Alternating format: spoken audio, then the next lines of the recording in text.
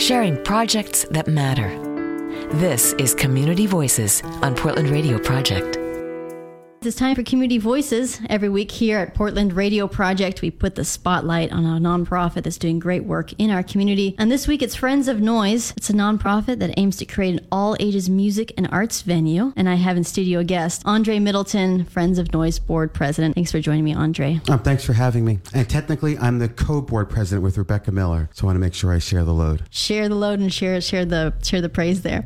Well, all-ages venue. We have so many venues in Portland where musicians can play and jam, and which I go to all the time, and I forget there's a 21 plus rule there on the door. So why is it so important to have that all ages scene? Well, I want to give props to a variety of venues that already exist, like Ars Info Shop, Analog Cafe, and especially the Smart Collective, which isn't far from this location where we are now out here in Foster. But it's really important for all ages venues serve a great service by providing not only access for young people to see professional and adult musicians, but also gives them a place to play. A lot of venues are relatively down for having young people play, but it is OLCC that says, sorry, if this person's under 21, they can't even perform and share what they've been working on. So that's one, I think that's the biggest reason that it's important to have all ages venues, so that there's a two-way conversation, there's access on both sides of the ledger. So Portland does keep an eye on its artists, but not a lot of people look at youth musicians or young people engaging in the arts. Why is this cause important to you? Well, it's important to me, particularly because I grew up learning about music. I'm from Brooklyn, New York. I played the clarinet since I was a teenager, and music is just a great way of learning about math, learning about science, learning about our history, sharing our culture, and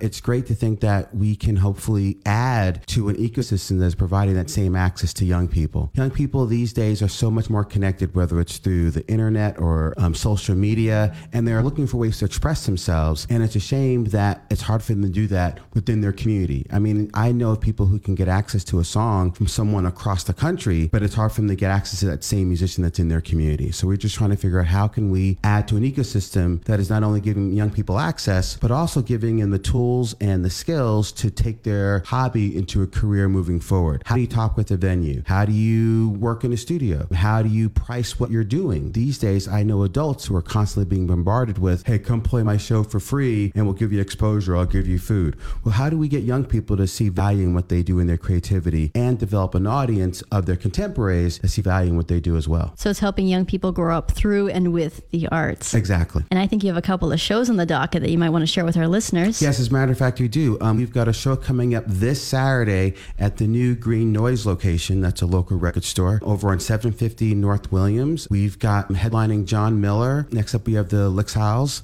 And last up, we have Ascension. It's a multi-generational, multi-genre event. Then on Friday, May 18th, we've teamed up with YGB Portland and Deep Underground to hold an event at the Holiday Park near the Mac Station near Lloyd Center. It's dedicated to the students over at Benson High School. It'll happen right after school's out, so come on down and take part of that. And we'll hopefully be working with PDX Pop Now later this summer. We hope to have a Punklandia all-day festival sometime in mid-June. So we've got some things lined up, and hopefully we'll get more people to come out and participate. And so if we have some young ears tuned to 99.1 FM and they're like, how do I get involved with Friends of Noise?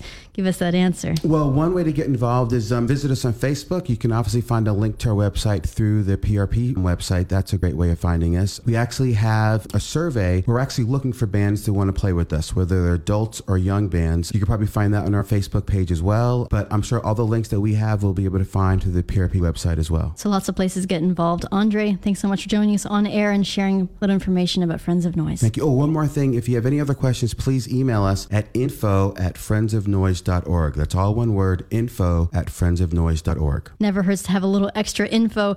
And as Andre said, you can head to our website, prp.fm, and get the details there. Everything you need to know how to get involved, volunteer, and jump on those shows. You've been listening to Community Voices on Portland Radio Project.